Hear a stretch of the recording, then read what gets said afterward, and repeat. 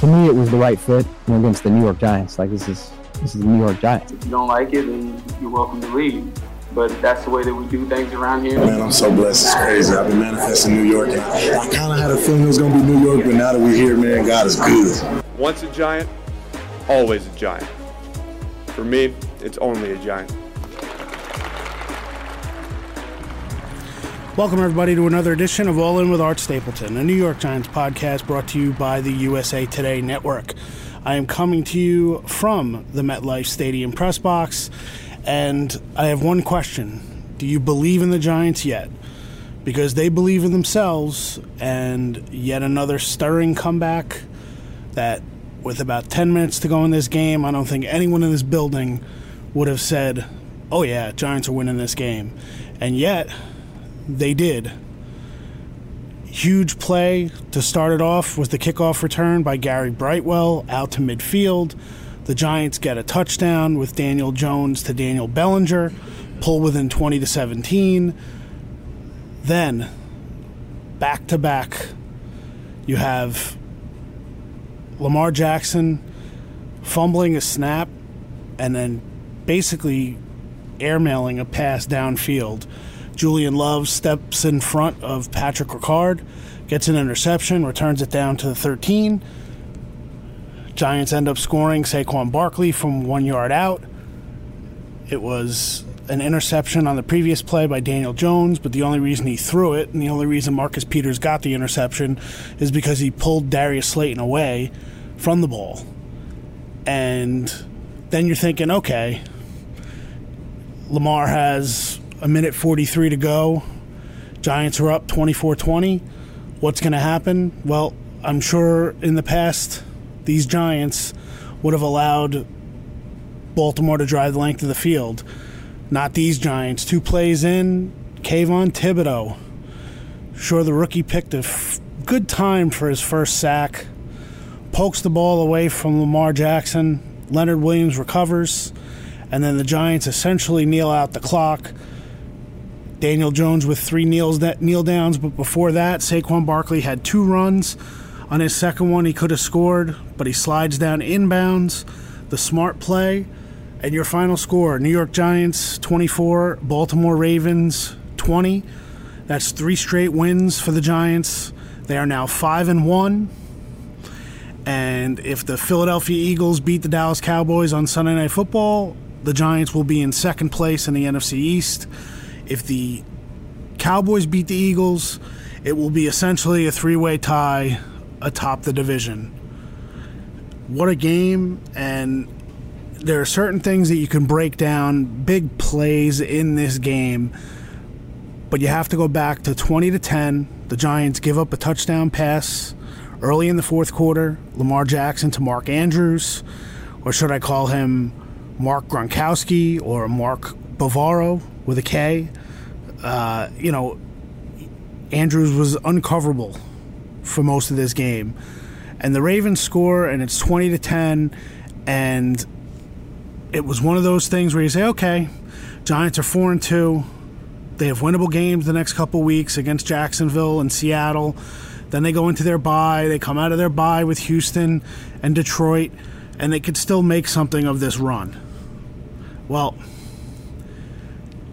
the Giants had other ideas, and you can't say enough about Saquon Barkley, who you could clearly see that he jammed his shoulder again, so he was hurting. Andrew Thomas, who was hobbled late in the first half and finished the game with his ankle taped, he was not at 100%. John Feliciano tweaked his groin. He came back in the game after missing a series. This entire team rode the back of Daniel Jones, who again played well down the stretch. His third come-from-behind win. That says a lot. Let's not forget, if you want to say it's all Barkley, it's not. That drive last week against Green Bay in London, Daniel Jones was responsible for that when Barkley was out injured. So it's time for people to stop looking at next year for the Giants. I know it's hard. It's October. This is the time where you start usually, bookmarking Tankathon and start seeing draft order and start looking at players that the Giants are going to draft. You can still do that. Draft season is all year long. You could want to debate about whether or not Daniel Jones is the quarterback of the future. Well, guess what? Daniel Jones is playing pretty damn well in the present, and so is this team. And it's time to believe. It's time to believe in this team. They are a good football team. They are well coached. They're not perfect. They have a lot of areas to improve in. But this team fights, and it comes back, and it wins games when previous iterations of the Giants would not have won these games.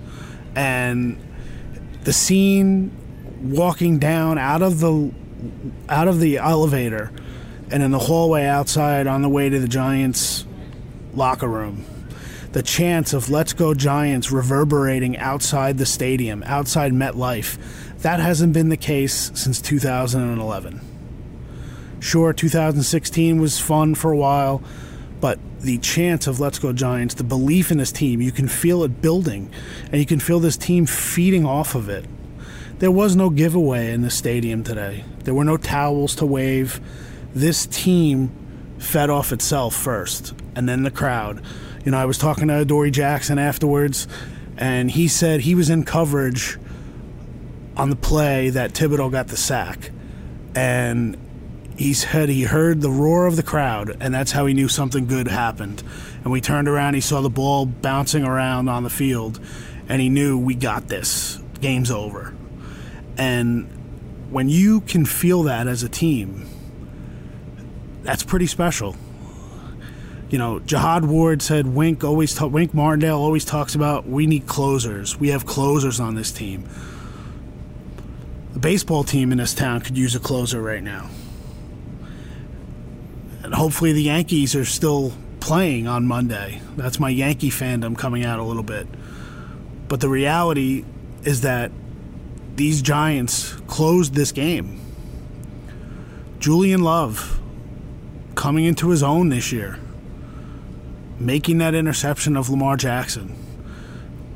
Kayvon Thibodeau coming up with a huge sack. I mean, these guys are making plays as a team. And, at this point, when you talk to players in this locker room, they talked about Brian Daboll and the look on his face, the red face of Daboll on the sideline. And John Feliciano said, Daboll wouldn't let us quit. Daboll wouldn't let us put our heads down. And it says a lot for the head coach, too. The way this team responds. And I asked Xavier McKinney, is it time for people to start believing in the Giants? And he said, if you don't believe now, when are you going to believe? And that's true. But then he also said, we're not worried about people believing in us. And I think that also speaks volumes for this team.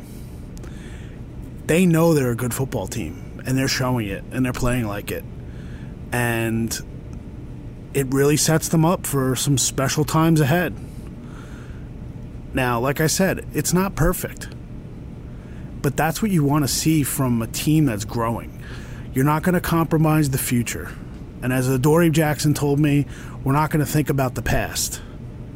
And we're not going to focus on the future. We're going to think about the present. And in the present, the Giants are 5-1. The crowd leaves here today stunned that a Giants team won that game.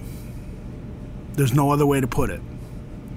The win probability for the Giants at some point in that fourth quarter had to be extremely high. I don't need statistics to tell me. I don't need a probability analyst to tell me what it was. Because at that moment, it was pretty clear that the Giants had a huge hill to climb to get back into it. And you know what? They did. They got all the way back. And I think that says a lot for this team. Saquon Barkley said that Brian Daboll told the team after the game, it's okay to be happy about this win. It's hard to win in this league. You can enjoy it. But this team has been very, very good about not getting too overconfident. If you were going to be overconfident, you were going to be overconfident off of that win in London last week, and the Giants weren't. You were going to be overconfident when they beat Tennessee in Week 1. At the time, Tennessee was a team picked to win its division and make another run at the top seed in the AFC, regardless of what the Bills and the Chiefs were going to do. That's where Tennessee was. So that's what I take out of this. The feeling in the Giants locker room afterwards, the players getting on Kayvon Thibodeau a little bit, Jihad Ward saying that Kayvon for president.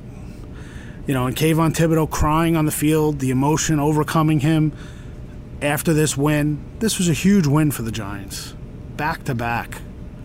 To beat the Packers and Aaron Rodgers. Yes, I know what happened with the Jets and Green Bay today, and obviously Rodgers is not right physically, and that offense is not right in Green Bay.